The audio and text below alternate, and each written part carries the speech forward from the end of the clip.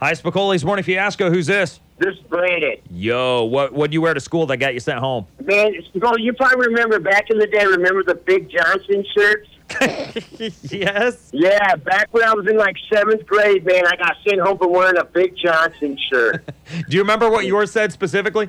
It was the fishing one. I can't remember exactly what it said, but it was the fishing one. Hold on, let me see if I Taz, can... let's see if Taz can find it on Google real quick. Johnson Fishing. Those were always the greatest T-shirts, man. They just had some of the dirtiest phrases on there. Right? Was that the, you'll get a lot more snapper when you're hitting bottom with a Big Johnson? That's right. That's right. Yeah. Wait, say that one more time. Say it slow. You'll get a lot more snapper when you're hitting bottom with a Big Johnson. Big Johnson charter fishing. Yes. Yes. Yes. I'm surprised they didn't make you turn it inside out. You know what? They did at first, but then I was like, no, I'm not doing that. And they was like, well, you need to go home for the day. Then I was like, all right, fine. Then you show back up the next day with your other Big Johnson T-shirt? Pretty much. Okay, so was Big Johnson like a thing when you were a kid? Oh, yeah. It was all the rage. Because I went to Catholic school. We had, like, all the way up through high school, we had dress codes. So I have not known of these shirts until at age 27. I learned about them just now. Oh my God. You need to start wearing them. You should bring them back. Big Johnson Contractors, get it up fast and finish big. Big Johnson Landscaping, call us when it's time to trim a little bush. Big Johnson Cornhole, nothing beats getting my sack in your hole.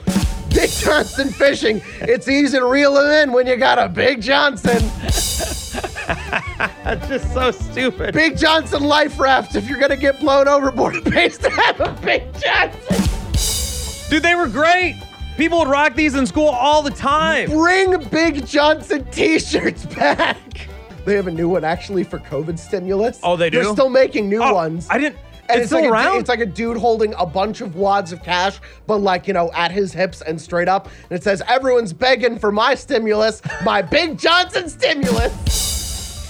Love it. All right, if you haven't heard yet, the reason why we're talking about this is because this girl got sent home from school. She's a senior in high school, 17 years old, and her male teacher had a problem with what she was wearing. I'll reveal it next. Spicoli's Morning Fiasco on the River. 89.7. We got Courtney on Spicoli's Morning Fiasco. What did you get sent home from school for wearing? I got in trouble for wearing a T-shirt that said, "It must suck to be you." Can you imagine being a teacher? You come over here. You got the principal's office. How dare- I don't like that shirt. That's rude or something.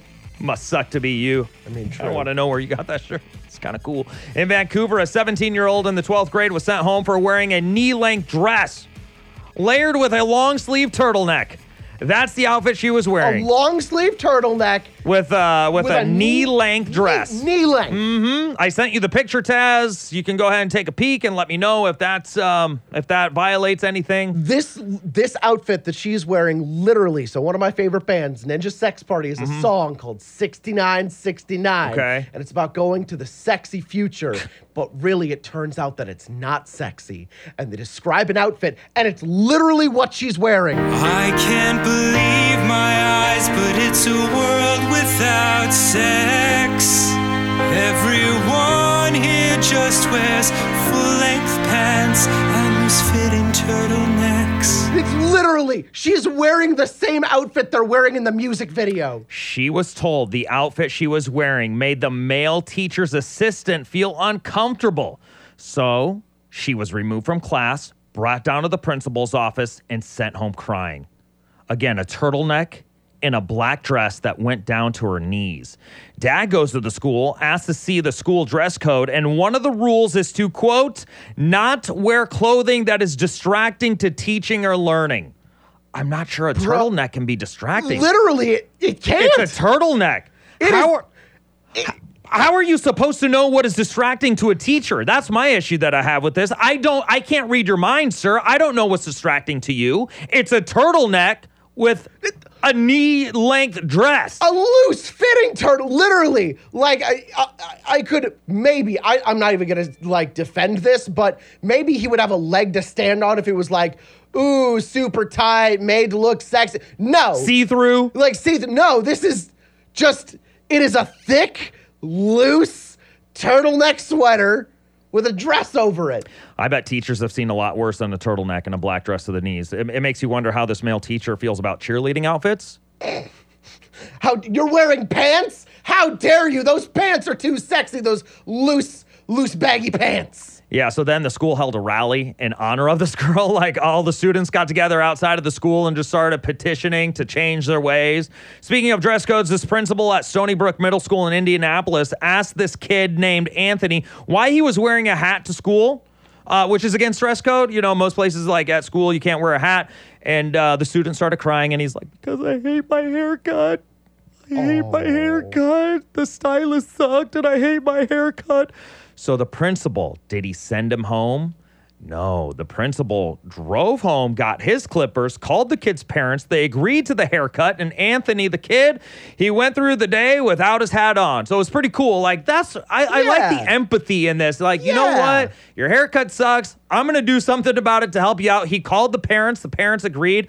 All was good. But fun fact, Taz, did you know one of the most disrespectful things that you can do to your hairstylist after you get a haircut is put on a hat? Emily tells me about this all the time. Like, she's like, that's the most disrespectful thing. Emily, my wife, a hairstylist. I don't know. But that's the most disrespectful thing you can do after getting a haircut. It's like one of the top 5 is put on a hat after you get it cut. You miss a minute, you miss a lot. Wake up with Spicoli's Morning Fiasco. Weekdays at 6 on 89.7 The River.